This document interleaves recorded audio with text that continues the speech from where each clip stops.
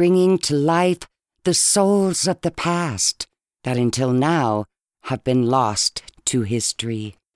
Talking Hart Island is a half-hour weekly podcast that explores the history of Hart Island, America's largest mass graveyard.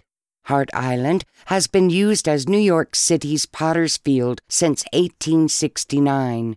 It is estimated there are over 1 million people buried there. Because of recent advances in DNA and fingerprint technology, the identities of some of these previously forgotten and anonymous people have been revealed. The results are truly shocking.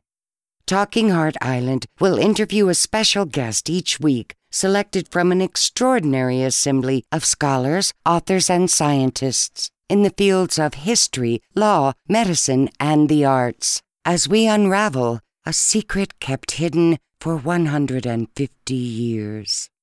So welcome to Talking Hart Island. And now, here's our host, investigative history writer Michael T. Keene.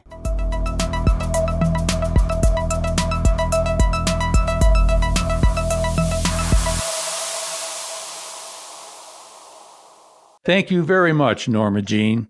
And this is Michael Keene, and we are Talking Hart Island. Today's episode is brought to us by the Deposit Historical Society and Museum, located along the banks of the Delaware River in Deposit, New York, and the Greece, New York Historical Society and Museum. Discover, research, and preserve. And one more quick thing before we begin. We've been asked, how can you listen to previous episodes of the Talking Hart Island podcast? And you may do so simply by logging on to our website, michaeltkeene.com. By the late 1820s, the Five Points had already been considered a slum where poor immigrants and African-American slaves came to live and toil amid filthy tenements and converted industrial dwellings. One of its old rundown taverns, called the Old Brewery, was reported to have had a murder a night at its peak of violent outbreaks in the city. Author Charles Dickens visited Five Points in 1842 and came away with a very, very descriptive impression.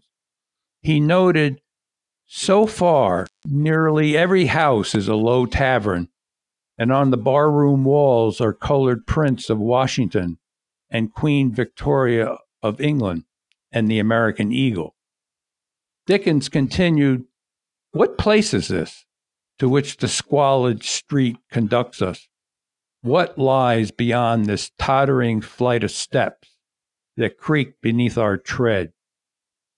And I can't think of anyone better to answer those questions than our guest today. Tyler Anbinder is a professor of history at Columbian College of Art and Sciences, which is George Washington University. He is a specialist in 19th century American politics and history. His most recent book, City of Dreams, is the history of immigrant life in New York City from the early 1600s to the present. And prior to that book, he published Five Points, a fabulous book. Actually, I just finished reading it myself. And he also served as a historical consultant to Martin Scorsese for the making of his movie, The Gangs of New York.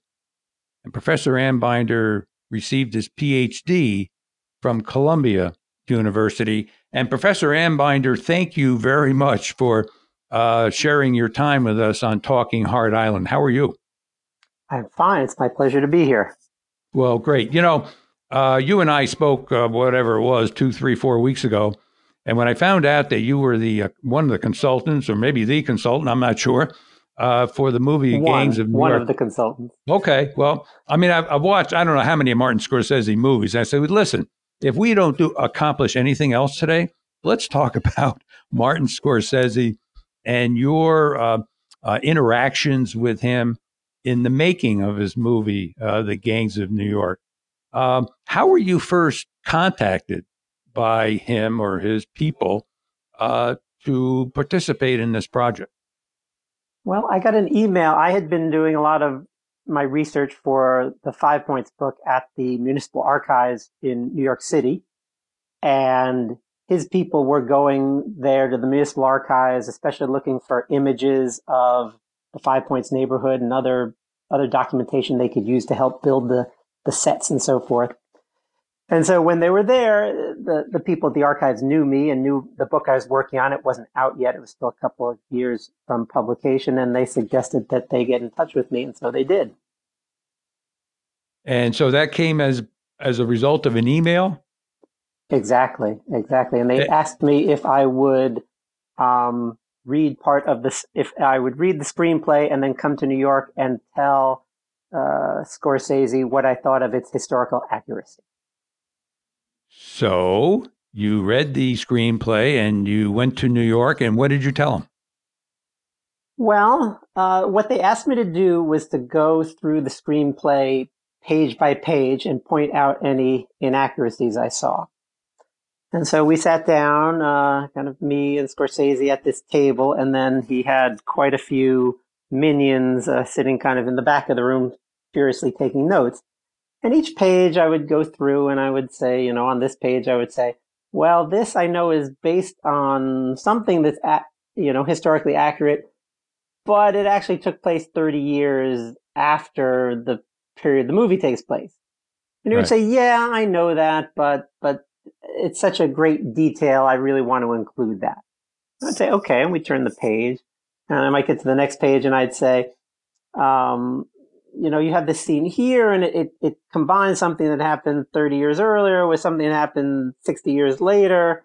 That's going to mislead people. And he would say, yeah, I know that, but that scene is based on a scene in the Battleship Potemkin from the film from 1915. And a lot of the scenes in the film are an homage to my favorite actors and so are directors. And so that scene has to be that way, even though I know it's historically inaccurate. I'd say, okay. And I would turn to the next page. And I said, well, this scene is inaccurate too. And he said, yes, I know that's inaccurate, but that scene appeared to me in a dream.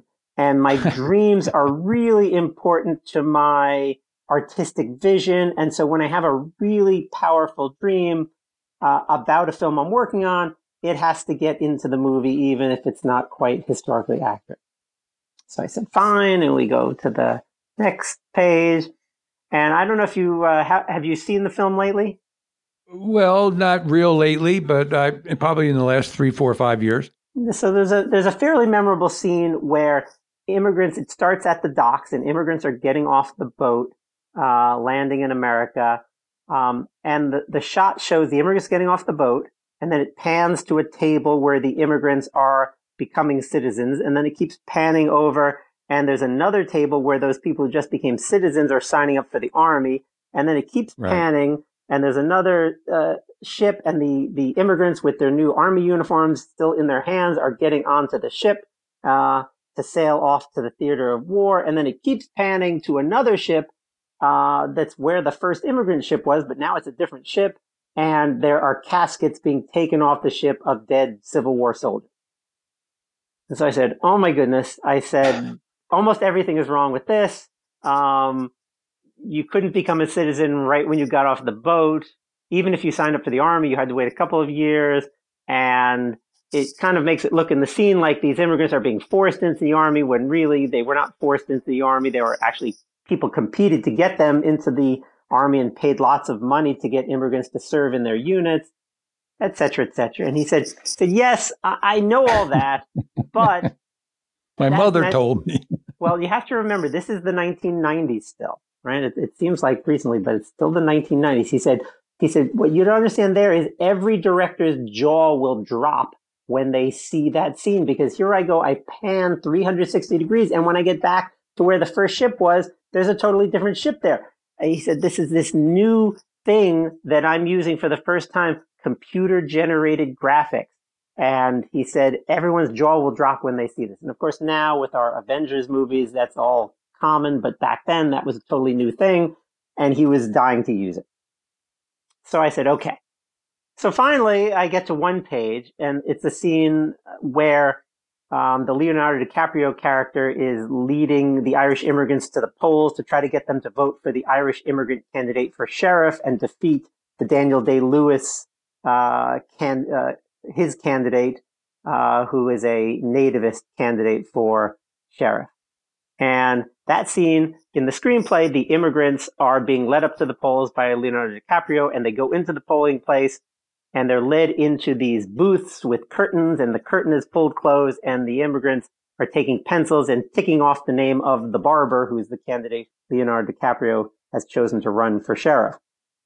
And I said to him, the problem there is people didn't vote in booths with pencils in those days. They brought their ballot into the polling place on a piece of paper already filled out by the party. You got it outside the polling place. You went inside and you dropped it in a glass bowl.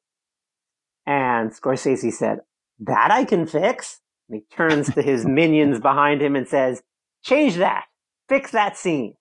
And so that was the only thing in our entire 3 hours we spent together that he said he was going to change. And I got that. He said to me at the end, he said, a film is like an opera. He said, you should no more expect to learn history from a film than you should from an opera. He said, the thing I want is the overall message of the film historically accurate.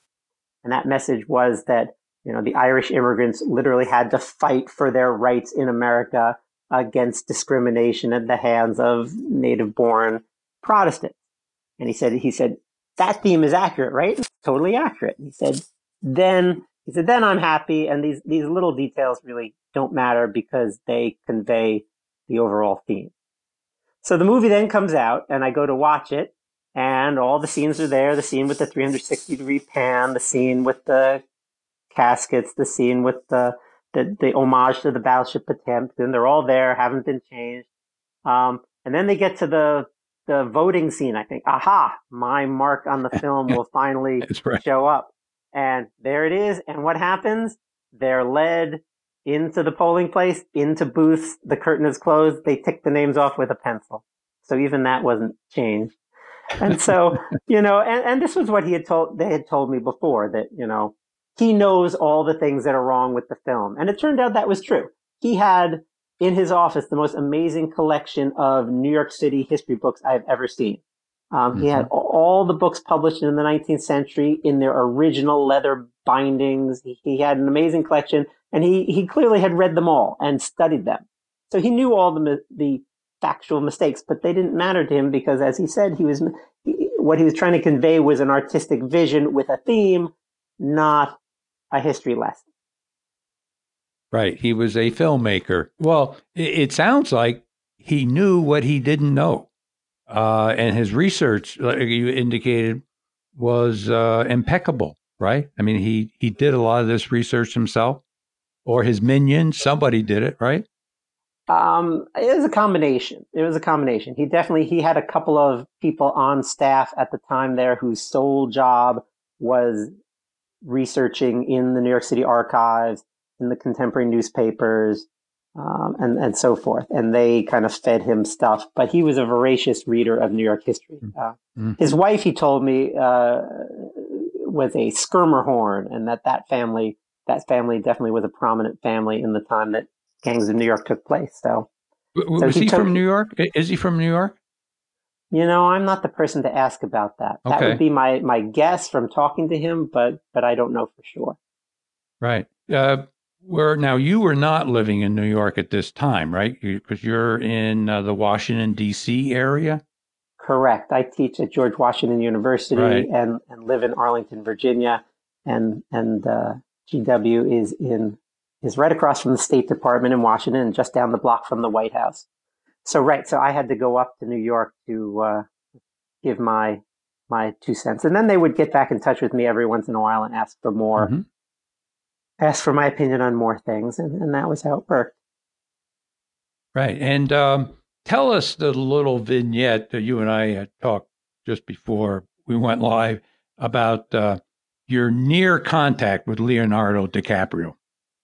Oh, yes. So I I had a colleague at George Washington University who had a picture on his door of himself with the name of the guy who plays Donald Trump on Saturday Night Live, that actor. Right. You know who I'm talking about. So he Yeah, I had do, been a sure. student at George Washington University and had taken a class with my colleague. So I was jealous of this, and so my hope was in this, in my working with Scorsese, that I could get a picture of myself with one of these famous actors and put that on my door too. So the day I go in to go over the screenplay in detail, I'm looking around, wondering if there are any stars around, and there don't appear to be. And I'm ushered into this room where the minions are, and Scorsese hasn't come in yet. And then I hear this kind of commotion in the hallway that I've just left, and I turn and look over my shoulder, and out the door I can see this head of gorgeous hair with all these people behind him. And then Scorsese came in and he said, "Oh, that was Leo. I wish you could have met him." And he said, "I'm sure you'll have another chance down the road to meet him or Daniel." And but of course that ended up not happening. They went to they filmed the film actually in Italy. Did you know that? No, I did not. No. So In fact, that was one of the questions I was going to ask you. Yes. The entire movie was filmed in Rome, and the reason was Scorsese was also working on a documentary about the history of the most famous Italian film studio, Cinecittà, which kind of means film city. And so he wanted to film it. He said the reason he was filming in Rome was because it cost less. But the underlying reason was, there's a lot of downtime for the director while they're setting up the shots and building the scenery and so forth. They're actually not filming all day, every day. And so at the times that he wasn't on set, he would go over to the archive of Cinecittà and watch old films and gather material for this documentary he made. Great. Other than, so you almost met Leo. I take it you didn't come close to meeting Cameron Diaz. So how did you know? So that was my goal. My secret goal was to have a picture of myself with Cameron Diaz. Oh, sure. Yeah. And I'm afraid. And so they invited me to come to Italy, but, I was in the middle of, I had just started my semester teaching and I couldn't leave my students. And then by the time my semester was over, and they said, "Oh, you can come when the semester's over." But by the time the semester was over, they had wrapped, or at least they had wrapped with Cameron Diaz and Leonardo DiCaprio and Daniel Day-Lewis. They said, "We're doing, this secondary filming, with extras and stuff if you want to come for that." And I said, "No, not really." So there was my chance, my fleeting chance for a photo with Cameron Diaz. Tell us a little bit about, I guess it's your most recent book, City of Dreams. Is that correct? Is your most recent? Right. That book came out in the fall of 2016. It's a history of immigrant life in New York City from the first Dutch settlers all the way to the present. So while 5 Points is kind of a deep dive into the history of one neighborhood over the course of the 19th century, looking how it an Irish neighborhood and eventually becomes an Italian neighborhood, and then at the very end, even a Chinese neighborhood. City of Dreams is kind of a more panoramic view of immigrant life in New York City. And the focus is on how through every generation and through every century and for every immigrant group, whether it's English or Irish or German or Italian or Chinese today, that the immigrant story really stays pretty much the same, that immigrants have the same experiences pretty much. They're treated the same way by the natives pretty much. And even though the natives at the beginning look at the new group and say, "Oh, those guys can never become true Americans," by the end, that group becomes accepted, and then the new group, the next new group, becomes the one that's suspect until they become true Americans too. Right.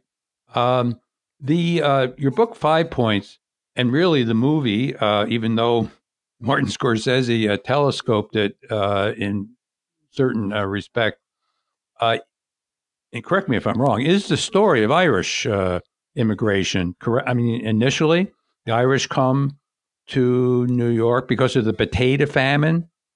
Can you tell us how that all began? Sure. So Ireland was very poor.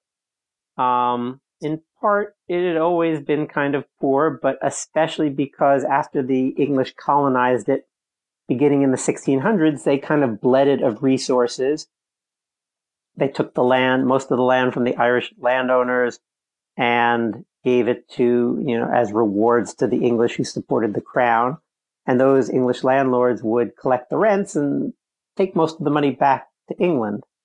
And so Ireland had become increasingly poor over the course of the 18th and 19th century. So much so that by the middle of the 19th century, probably about half the Irish population ate nothing but potatoes. Potatoes for breakfast, potatoes for lunch, potatoes for dinner, and boil. And, maybe they had some salt put on them.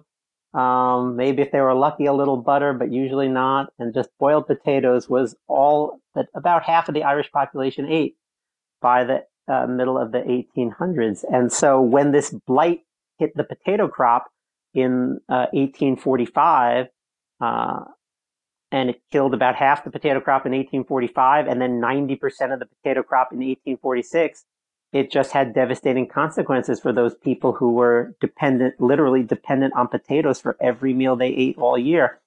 And so out of a population of about 8 million before the blight struck, about 1 million died of starvation or starvation-related diseases, and another 1.5 to 2 million fled to try to save themselves, and the bulk of that group went to the United States, and more went to New York City than any other place. And so you end up with these neighborhoods in New York City, like Five Points, that had been, Irish before, but now become overwhelmingly so. So 5 Points by the 1850s, it's, the adult population is 90% Irish.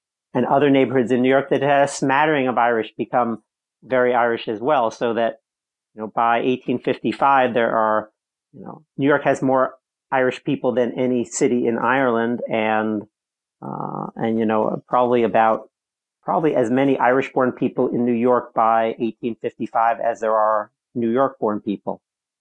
So it was a huge change for the Irish and for New York. Right. Let me ask you, I guess it's a dumb question. You're not from New York, and yet you write this book about 5 Points. What drew you to this area of study and your book?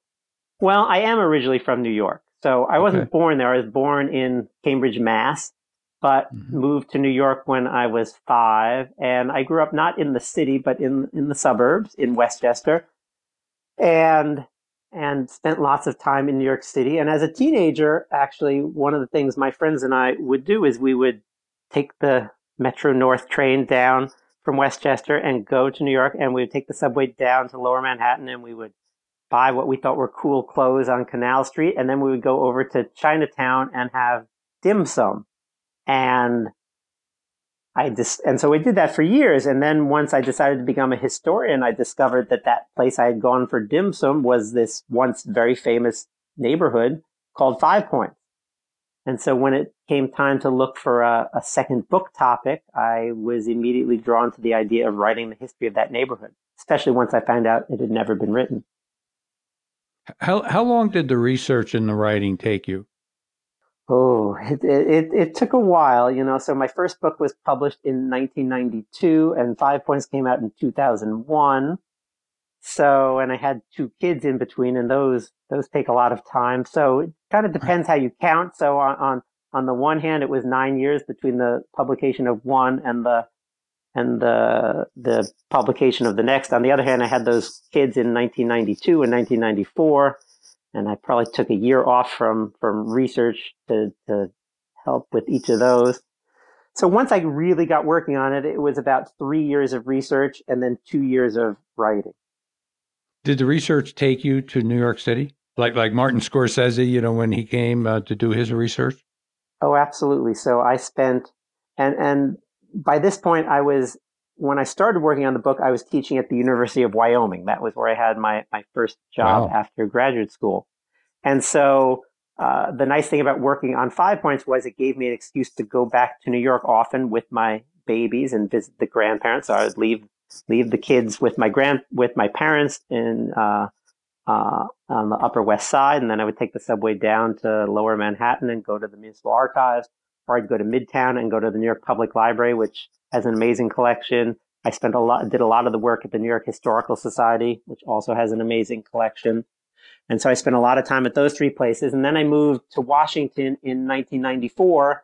And then, but at that point, I'd take Amtrak up to New York and spend 2 or 3 days at a time working at mainly those three places. Fascinating. First of all, we only have like a minute left. I can't believe the time has flown by. Are you working on anything now? I am. I've decided to go back to the story of the Irish in New York. Mm-hmm. So what I'm working on now is the working title of the book is The Great Famine and the Making of Irish New York. And what I'm looking at the famine immigrants and the lives they made for themselves in New York. And what I'm doing that's a little different than the typical history books of that kind, which will typically, choose a city and look at kind of Irish neighborhoods in that city, like I did with 5 Points. What I'm doing instead is I'm taking a group of immigrants who worked, who had accounts at the Emigrant Savings Bank, which was this bank that was opened by the Irish in New York to try to encourage the Irish famine immigrants to save. So I'm using their depositors as my subjects. And the bank records are very detailed. You have great detail about the lives of these immigrants. And so I can trace their lives over 10, 20, 30 years. And so I can have a much more fine-grained kind of look at the lives of the famine immigrants than anyone's really been able to have before. Can you, do you have your own website? So I don't have a personal website like so many authors do these days, but I have a website through my job at George Washington University. So if you Google Tyler Anbinder, it immediately takes you to my George Washington University website. And that has links to all my articles, which you can get through there for free. The other website I have that I recommend to your listeners is that book project on the famine and the making of Irish New York has its own website, which is called beyondragstoRiches.org. Wow. That's all one word, beyondragstoRiches.org. And that has, not only does it summarize the project, but it's a great thing for your listeners because it has hundreds and hundreds of documents about the lives of Irish famine immigrants, and they're organized by individual. And so you can choose a person and then look and kind of be your own historian and recreate their story by looking at the actual documents. There are images of these handwritten documents for each immigrant. And they're organized so you can look, if you're an Irish American whose ancestors are, say, from County Kerry, you can choose just to look at immigrants from County Kerry. If your Irish ancestor was a carpenter or a saloon keeper, you can look just at saloon keepers or just at carpenters. And so it's a really fun site. And I highly recommend it to your listeners. Well, great. Professor Anbinder, I want to thank you very much for being a guest on Talking Hart Island. Thank you very much. It's been my pleasure. Hi, this is Norma Jean. I wanted to take a moment to remind you, in order to receive updates or news about upcoming episodes of Talking Hart Island, simply go to the subscribe page on our website, located at www.michaeltkeen.com, and enter your email address. If you have any questions about the podcast itself or simply wish to contact any team members for book inquiries, voiceovers, website or graphics design, use our contact page, also found at www.michaeltkeen.com. And if you're enjoying the show and would like to give us a review, please do so at iTunes. We would greatly appreciate it. So until next week, this is Norma Jean, and we're Talking Hart Island.